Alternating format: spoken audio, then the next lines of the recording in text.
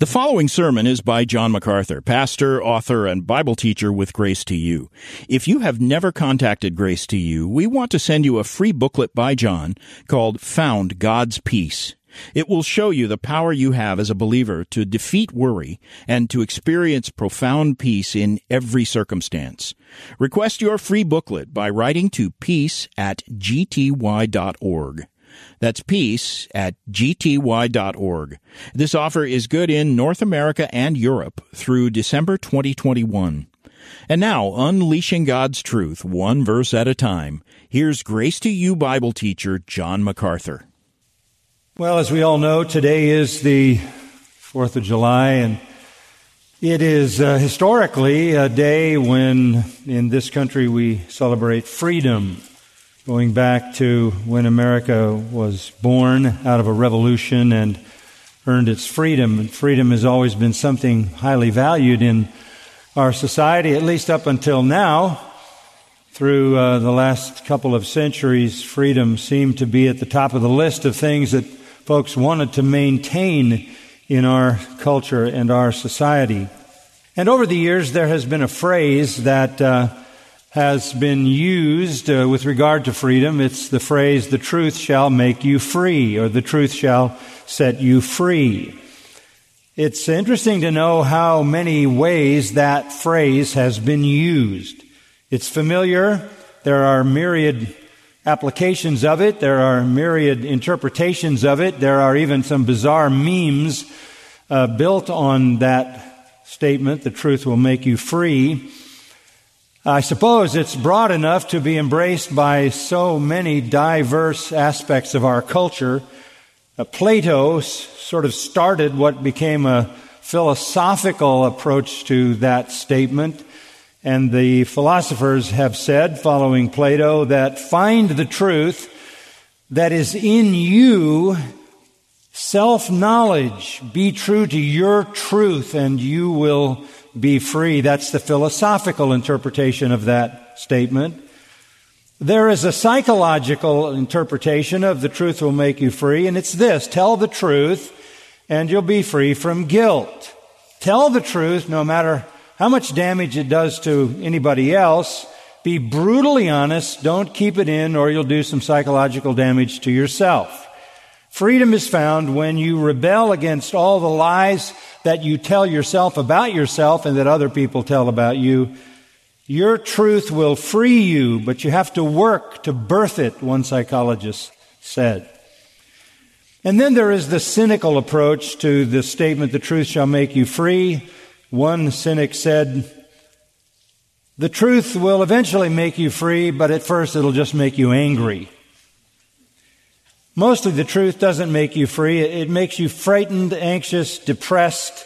Some truth will put your life in jeopardy. Some truth, if you told it, would get you arrested, put in jail.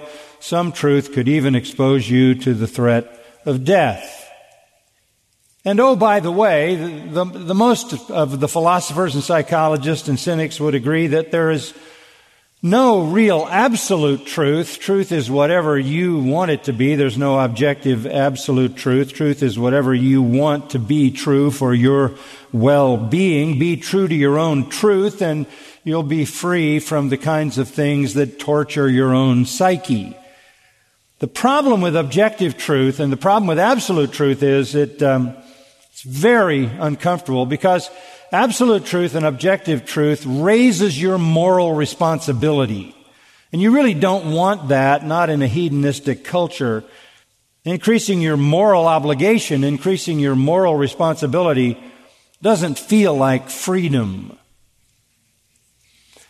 "The truth shall make you free" has also found its way into academia. It is the statement of California Institute of Technology, Caltech. They adopted "the truth shall make you free" back in 1925, and since 1925, that really hasn't worked out too well in the scientific world, because if you read recent articles written by Caltech scientists, they will tell you that no longer is science driven by a search for the truth. It is basically driven by a grant from the political party in power.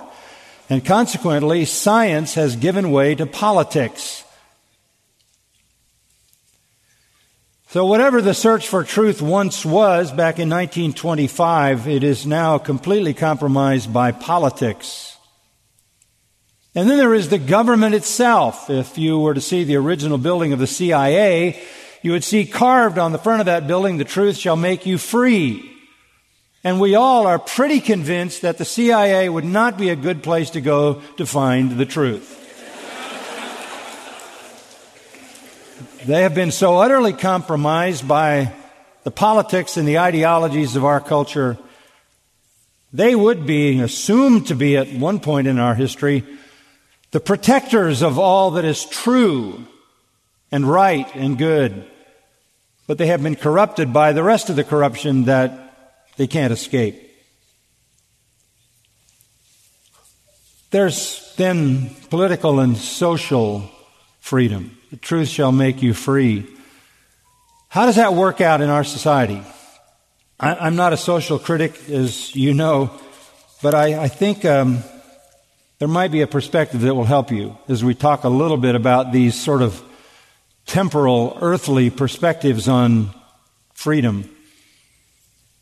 Back in 1932, a devout atheist by the name of Aldous Huxley wrote The Brave New World.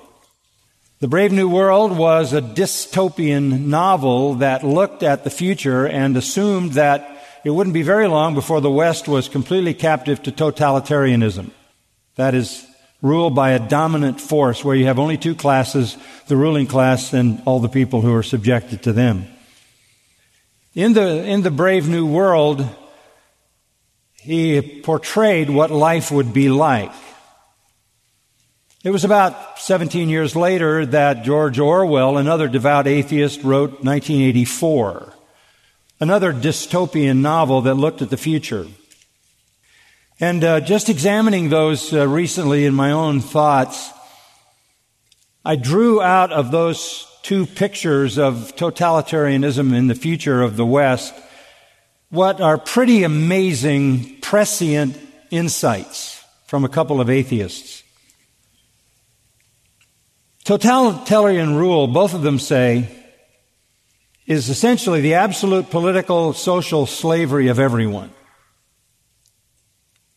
We are used to what is called chattel slavery, C-H-A-T-T-E-L. Chattel slavery is when one person owns another person.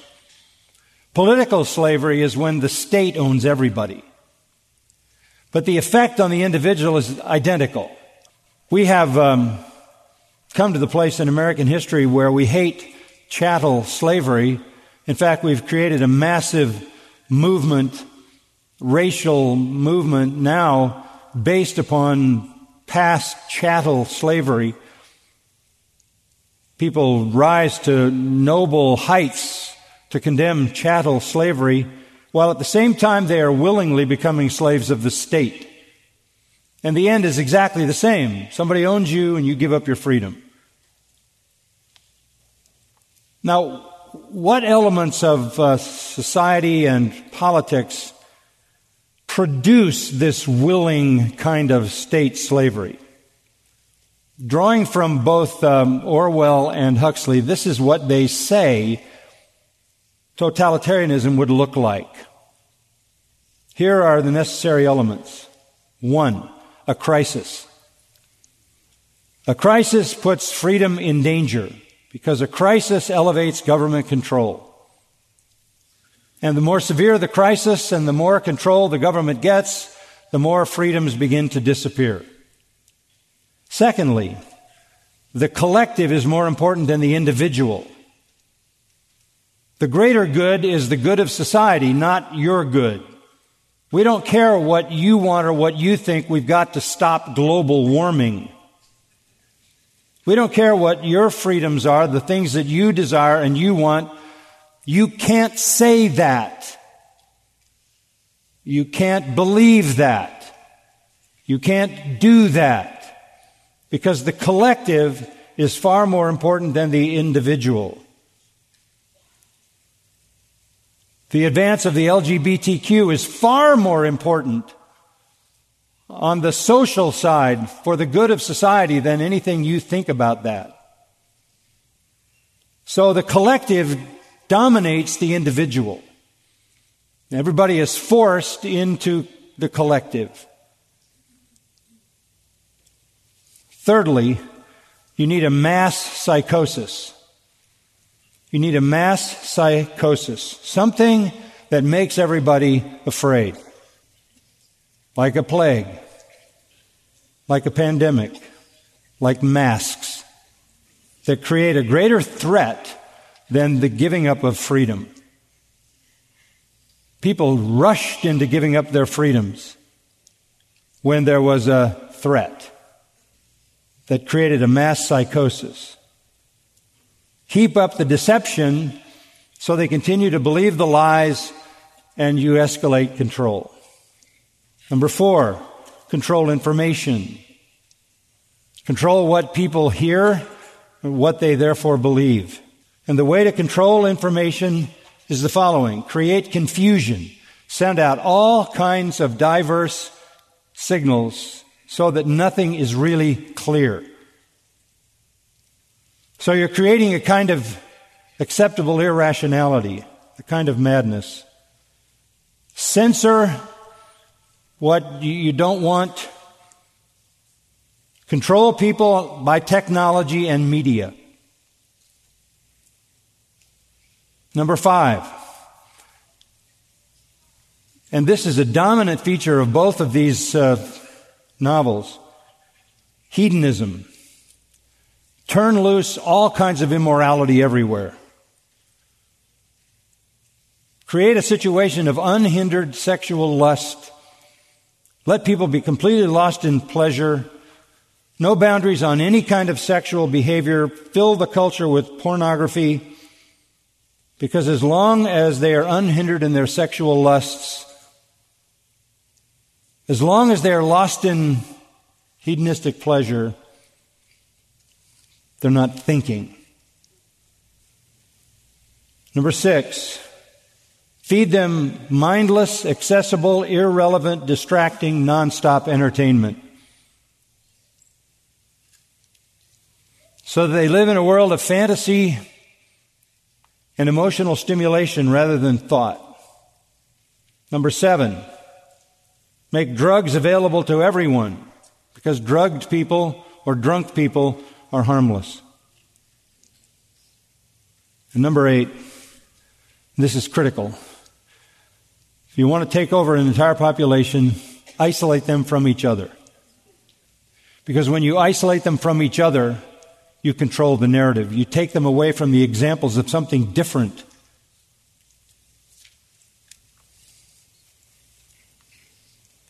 That is what atheists came up with as the pathway to dystopian totalitarianism, in which people, distracted, dumbed down, drugged, give up their freedoms. Now, what is the biggest threat to this? The biggest threat to this is pretty simple. Some other authority than the government. And by the way, don't look to politicians to fix this. They're the problem. They're the powerful. They're not going to fix this. One non-politician tried to fix it, but he couldn't get any help from all the politicians. You can't turn to them to fix it. They're the powerful. They're the elite, power-hungry people who just want more power. What is the threat to them? Another authority. In fact, another authority that is a greater authority, that is a transcendent authority, that is an eternal authority, and that has revealed himself clearly on the pages of Holy Scripture. So who is their greatest enemy? God. What is the book that they most fear? The Bible. I don't know what freedom in this Western culture in the future looks like, but I see all of this shaping up, and this is from, as I said, back in 1930 to 1940s. But we certainly have managed to check off all the boxes, right? To create totalitarianism. And here we are so nobly upset about the freedom that was taken away from slaves in the past, while at the same time dumbed down, stupidly, mindlessly, lustfully, we give up all our freedoms and become slaves of the state, and the end is exactly the same. But when we talk about the truth shall make you free, psychology fails. Psychology fails. You're just playing mind games with yourself. Philosophy fails because the truth is not in you. There's no value in being cynical and believing that the truth doesn't exist because no objective absolute truth exists. The educational system and the universities fail. Science fails because it gets corrupted. And the government, when the government fails, and the government does fail, then the tale is told because they're in charge. So whatever it means the truth shall make you free has nothing to do with any of these things I've been talking about. Because they're all corrupted. We're talking about something different. So open your Bible to John 8. I don't know what the future politics will look like. It is pretty clear that we're headed toward totalitarianism. We're headed toward mind control. We're headed toward censorship. We're headed toward immorality at a level the likes of which we have never seen, where laws are made to protect the immoral and to punish those who are moral. All of these things are realities, so it's pretty clear that we're headed down the path of totalitarianism, which, of course, has been tried in the past, and it's always a disaster because totalitarianism always ends the same way. It ends with millions of people being slaughtered because the people who defy the totalitarian force die. That's history. And I understand that now what we have done here at Grace Church is an act of defiance against the totalitarian efforts of this government overstepping its bounds. We don't answer to them, we answer to a higher authority. Now, I want you to understand this in the context in which our Lord said it. So look at John 8:31. So Jesus was saying to those Jews who had believed him, "If you continue in my word, then you are truly disciples of mine. And you will know the truth, and the truth will make you free." There's that statement. They answered him, "We're Abraham's descendants and have never been enslaved to anyone. How is it that you say you will become free?" Jesus answered them, "Truly, truly, I say to you, everyone who commits sin is the slave of sin. The slave does not remain in the house forever. The Son does remain forever. So if the Son makes you free, you will be free indeed." What a great statement.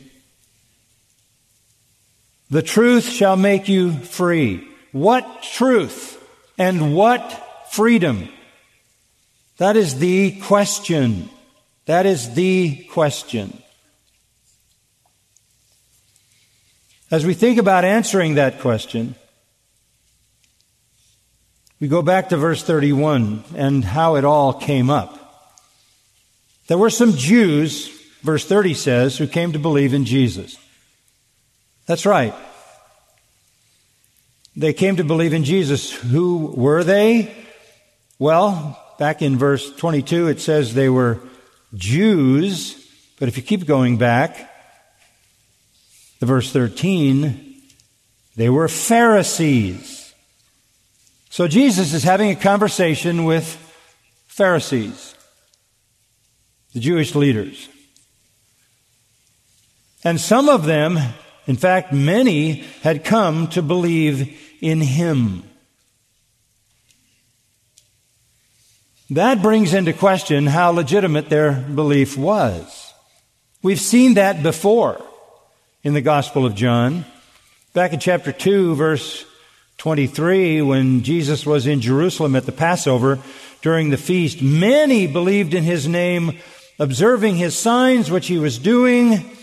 But Jesus, on his part, was not entrusting himself to them, for he knew all men, and because he didn't need anyone to testify concerning man, for he himself knew what was in man. And what he knew was that whatever their believing was, it wasn't sufficient to save them.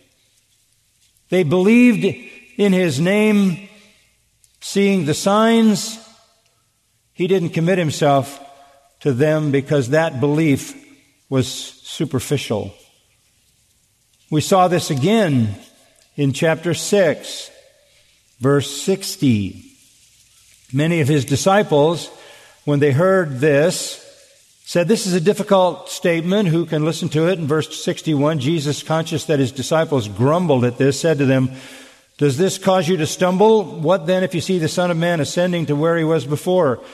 It is the Spirit who gives life. The flesh profits nothing." In other words, you have a superficial view. What if you saw the full glory? Then he says in verse 65, "No one can come to me unless it's granted him from the Father." Verse 66, as a result of this, many of his disciples withdrew and were not walking with him anymore. And Jesus said to the 12, "You do not want to go away also, do you?" And Simon Peter said, "Lord, to whom shall we go? You have the words of eternal life. We have believed and come to know that you are the Holy One of God." And then Jesus responded by identifying Judas. "Did I myself not choose you, the 12, and one of you is a devil?" Now he meant Judas, the son of Simon Iscariot, for he was one of the 12 and was going to betray him. So we see belief that is not saving belief in chapter 2. We see discipleship that is not genuine in chapter 6.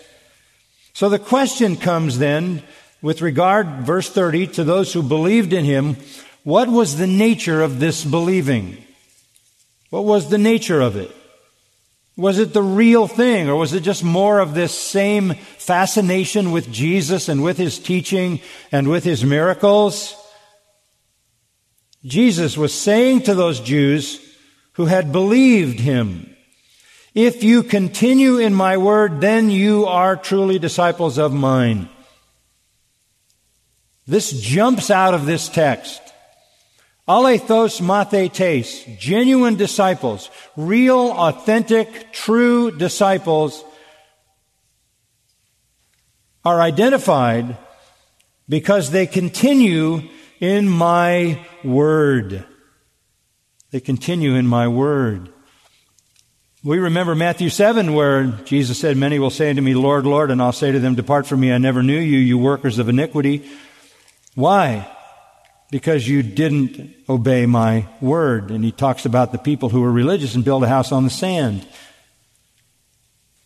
In John's first epistle, 1 John 2:19, he answers the question, what about people who show up within the realm of Christianity and then they disappear? And John writes, they went out from us because they were not of us.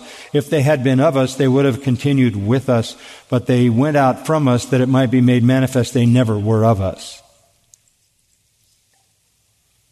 There is false faith. There is false faith. There is defection. There are people who are like weedy soil in Matthew 13, where the seed is thrown and something comes up, but before it can bear any fruit, it withers and dies. Choked out by the love of riches, the cares of this world. In fact, in Luke 8:13, our Lord says they believe for a while and in time of temptation fall away. So there's a lot of false discipleship. There was then, and Judas is the prototype. There were among the other disciples surrounding Jesus, false disciples who left and abandoned him. The disciples weren't themselves even sure when Jesus said somebody had betrayed him around that table at the upper room. They said, "Is it I? Is it I? Is it I?" They didn't know who it was. They thought it might as well be them as Judas. They didn't even trust their own hearts. This is not an isolated matter, by the way.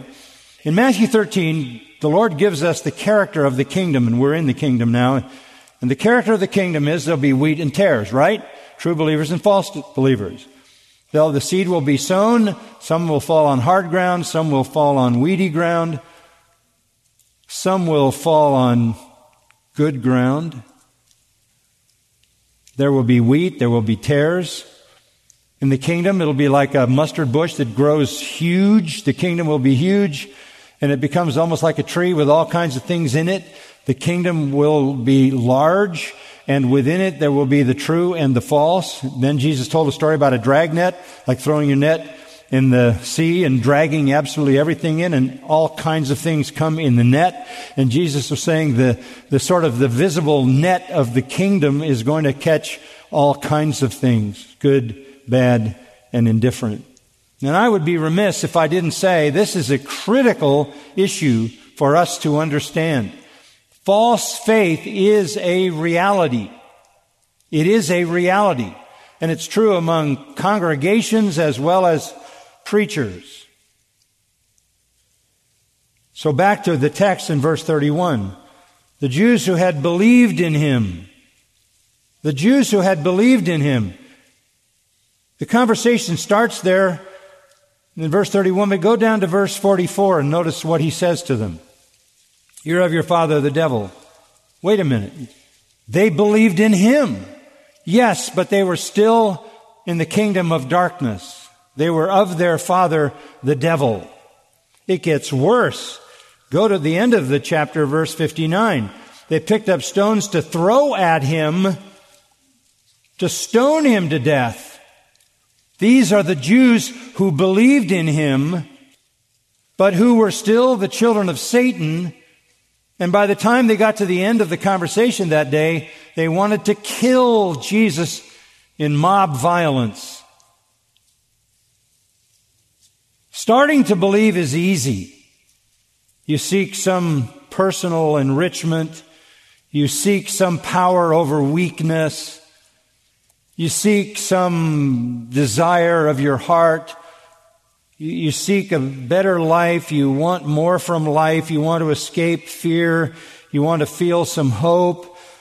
You want to belong to something. You desire supernatural help.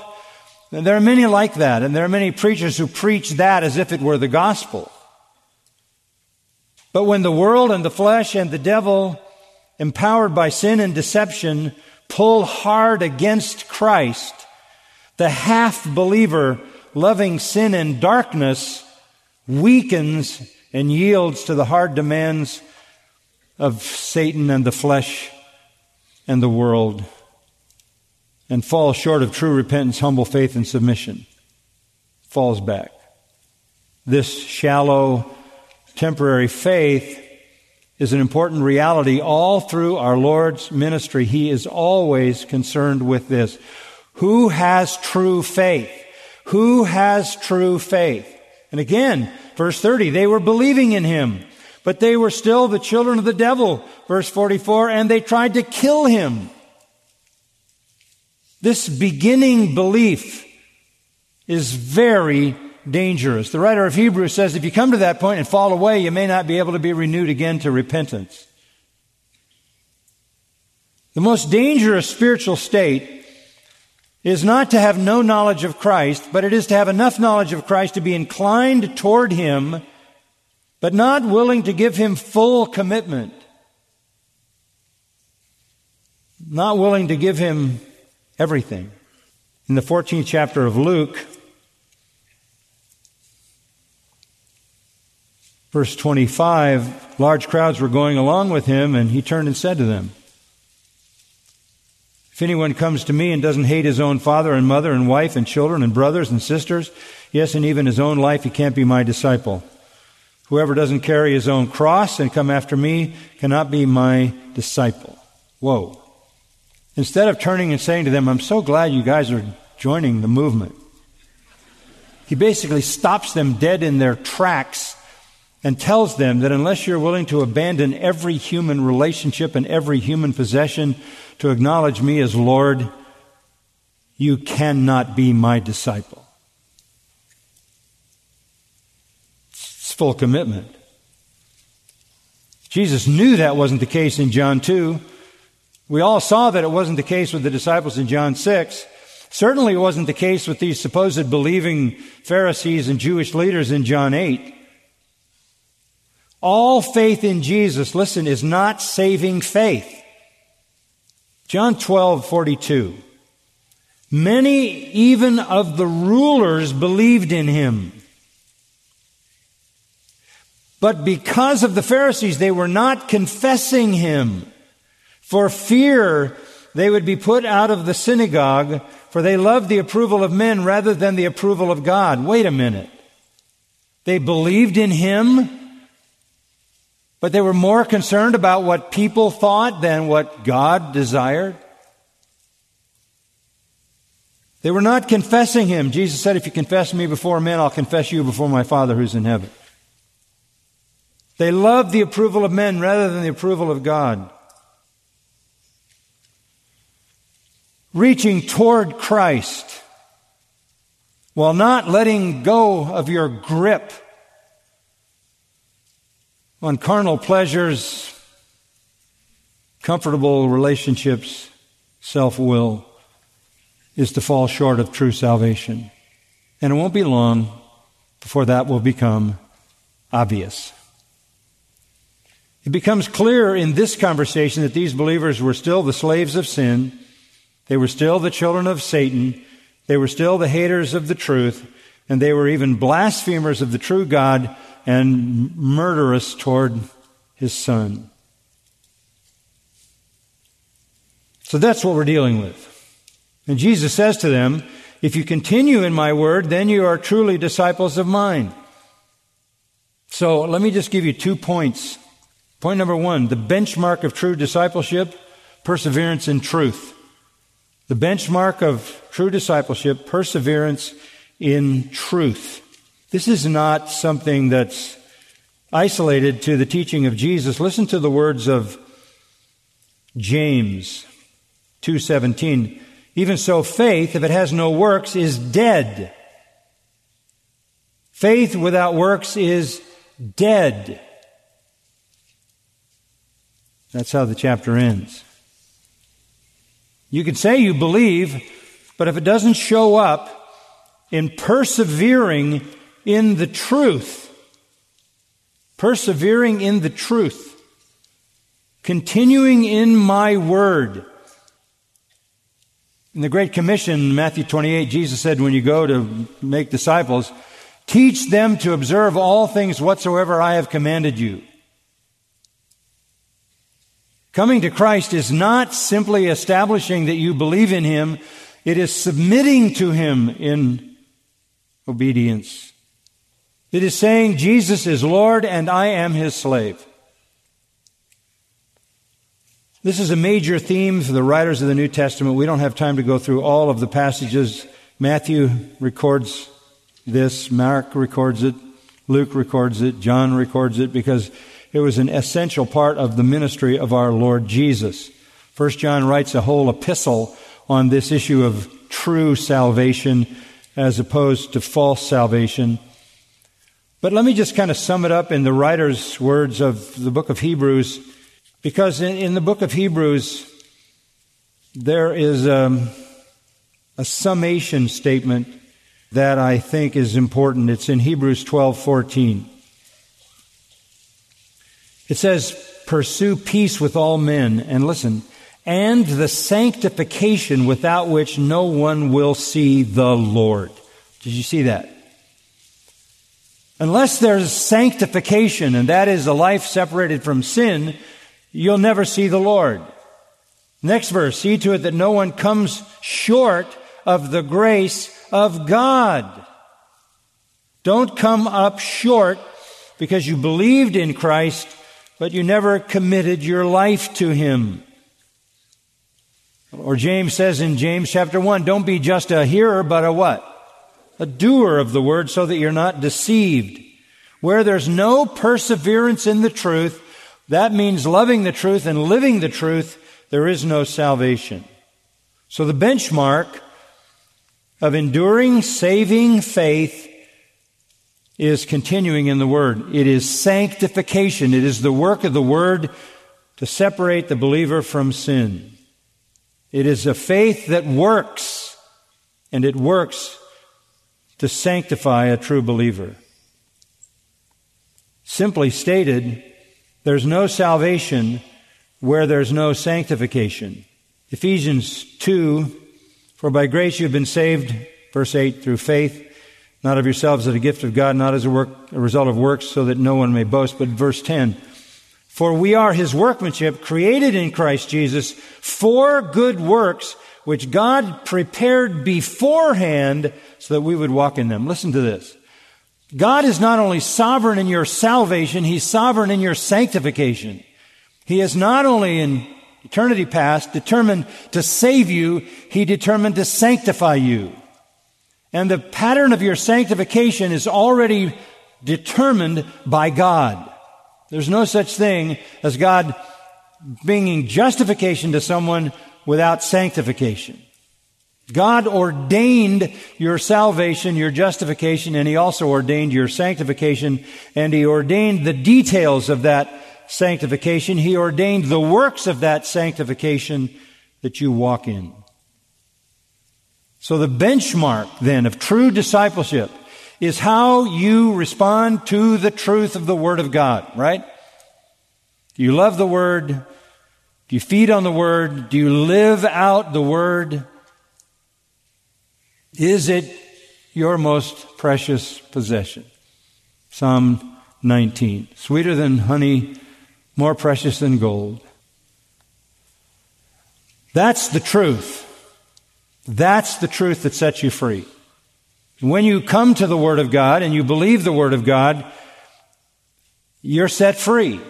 The truth, that truth of the Word of God, including the gospel in all its fullness, that the gospel that relates to justification as well as sanctification as well as glorification, when you embrace that and persevere in those truths and don't defect from those things, that's the benchmark of being a true disciple. That's what brings you freedom. What do you mean by freedom? What are we talking about? What freedom? Go to verse 32. You will know the truth as revealed in the Word of God. You're persevering in it. You're a real disciple. The truth will make you free. Free in what sense? Well, they answered him, we're Abraham's descendants and have never been enslaved to anyone. That was a ridiculous statement. Right then when they said that, they were under Roman rule. And throughout their whole history, they had been ruled by many nations. But they said, we've never been enslaved to anyone. And Jesus said, yeah, you have a slavery. Verse 34. Truly, truly, I say to you, everyone who commits sin is a slave of sin. You're a slave of sin. You're a slave of sin. That's your problem. What is freedom then? Freedom from the slavery to what? Sin. It's the truth of the gospel, the truth of the Word of God that sets you free from the slavery to sin. I don't know what kind of social freedoms await us. To be honest with you, it's not really a big issue to me. I see what's going on. I understand that. And I do understand that the price may be higher than it's ever been in our society, in our culture, for having another authority than the government. And that's what always leads to persecution. As I told you a few weeks ago, the government is always the ultimate persecutor because they have the power of life and death. But if that's what the Lord wants for us, then that's what He's going to give us, and we're going to rejoice in it and count it all joy when we suffer for His name. But the freedom we're talking about here, and the freedom that we want to proclaim to the world, is not political freedom or social freedom or psychological freedom or philosophical freedom or scientific freedom. It's spiritual freedom. Very popular to talk about truth and freedom, and none of it matters if it all has to do with life in this world. You watch people in the search for truth. It's a noble claim that's so totally corrupted and compromised, it's lost all meaning. You can't be sure you're even going to get a fair fill in the blank trial. because you don't have a culture of people who care what the truth is. It reminds me of Franz Kafka, the German existential surrealist from 1880s, who wrote The Defiant Fisherman. I love the story. A man picks his way past rubble, scorched earth.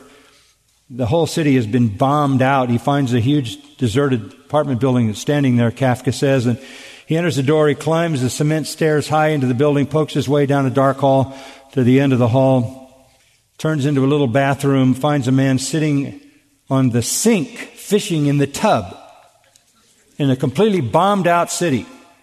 This is a solitary fisherman, says Kafka, and there's no water in the tub. And so the figure in Kafka's picture says, you're not going to catch anything there. To which the defiant fisherman says, I know, and keeps on fishing. Such is the futility of searching for the truth where you're never ever going to find it. The only truth that's going to liberate your soul and liberate you freely from sin forever is the truth of the gospel. The world, 2 Timothy 3:7, is ever learning and never able to come to the knowledge of the truth. This is humanity's futile effort. They're all Kafka's defiant fishermen. They've got their line in an empty tub.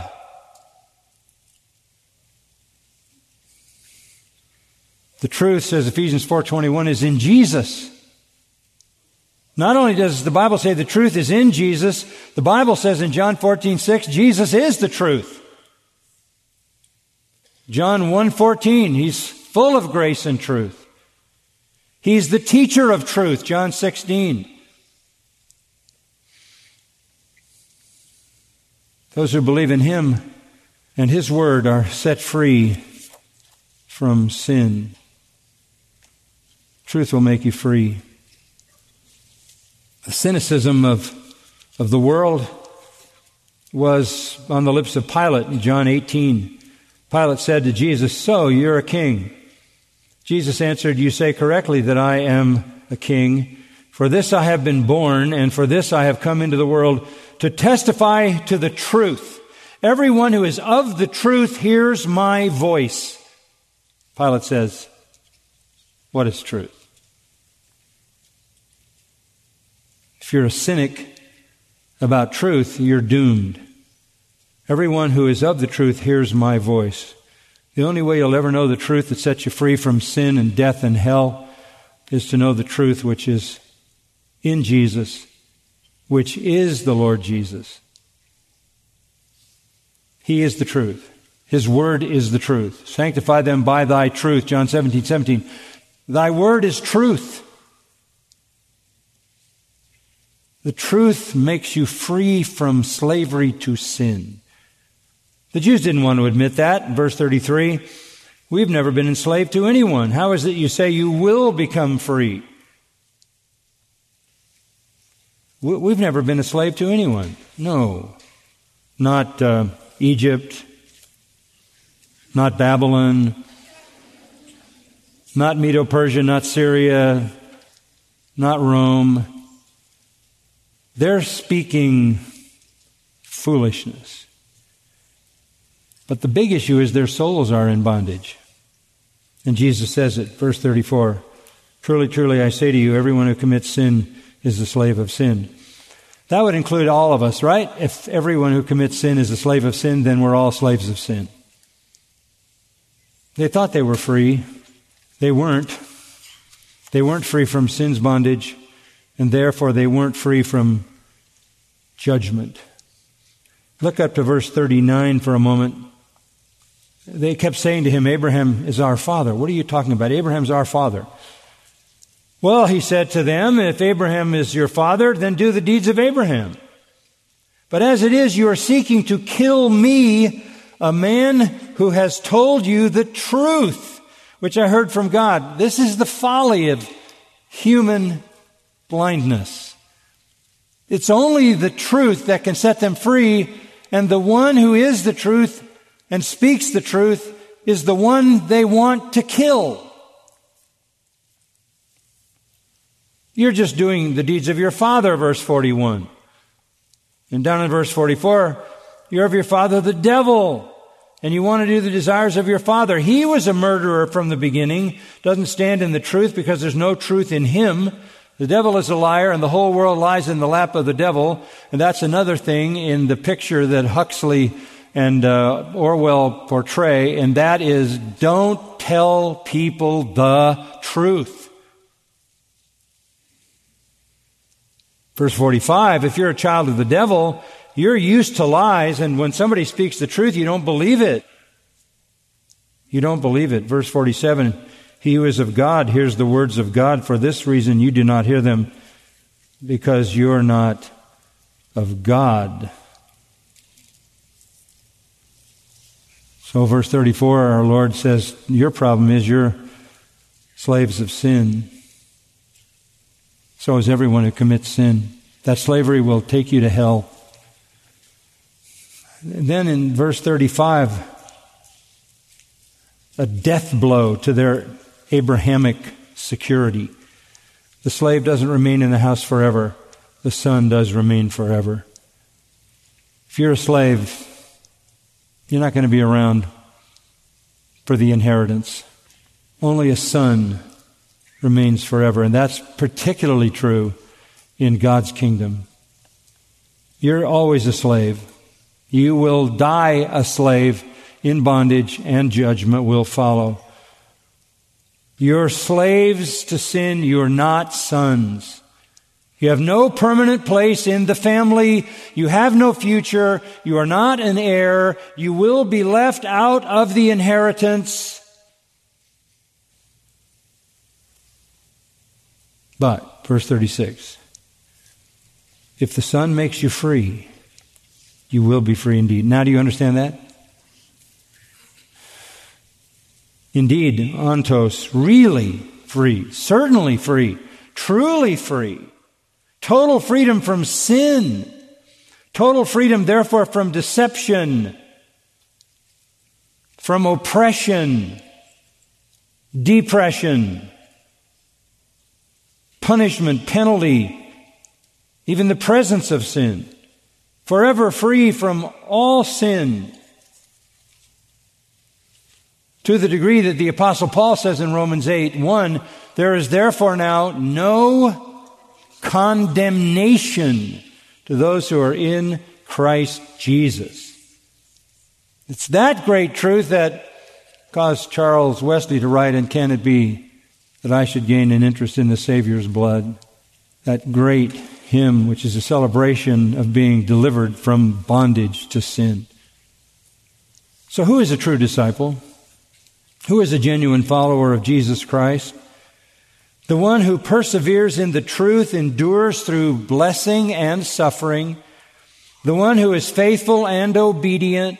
That soul is a son and not a slave. He has been set free from sin's bondage to the freedom for which Christ has made us free. Again, I liked things in this country the way they used to be. I don't know what the Lord has for us in the future, but I do know this. It's been an incredible adventure already, hasn't it? I don't know that in the years of the time we've been together at Grace Church, we've ever had a more wonderful time than the past 18 months. The hardest of times and the best of times, and that's often the way it is. That's why James said, count it all joy when you fell into various trials. But the message for you today is, are you the real thing? Are you a true disciple? Are you a alethos mathetes, a real disciple? And that benchmark for real discipleship is that you continue in the Word. I know that's why you're here, because that's what we do. We help you to continue in the Word. And if you continue in the Word, then you are enjoying the freedom of one who is fully forgiven. And you no longer are a slave of sin. Paul says in Romans 6, you are a slave of righteousness. What a glorious thought. And you are a slave of Christ, who is your Lord and Master. Whatever the world brings, let it happen. God has a plan. It's not getting better. We know it's getting worse. Naturally, we're at a point where we would expect things to get worse. That's the schedule the Lord has laid out in Scripture. That means we're getting closer to the end and the return of Christ. when instantaneously everything will be judged. We will be into the presence of the Lord, and after some judgment on this earth, we'll come back and He'll set up His glorious kingdom. We win. I read the end. You know you're a part of that. I better pray or I'll keep going. Let's pray. We're so grateful, Lord, for the Word, so grateful for its truth, so grateful that it is living truth. It's not just something we read. It's not just ideas. It's power. The Word is alive and powerful. It transforms.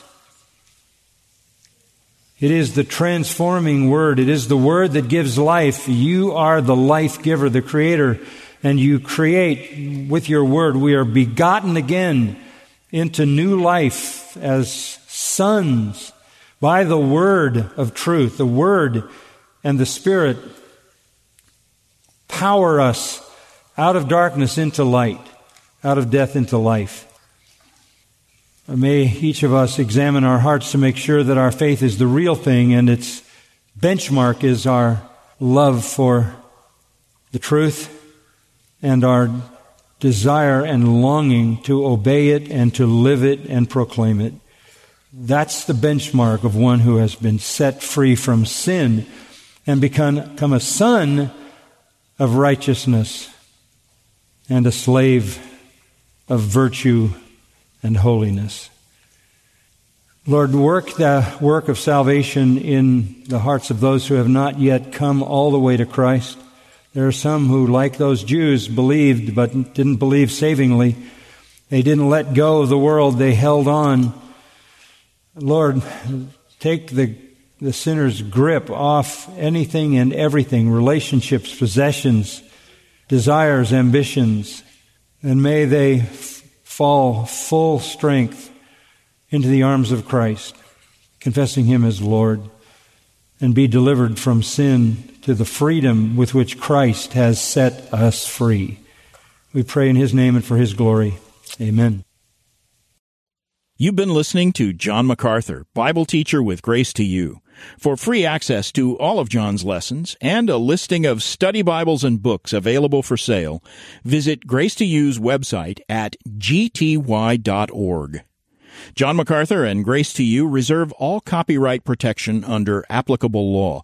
Our copyright policy is available at gty.org, and it includes instructions for and limitations on duplicating this digital file.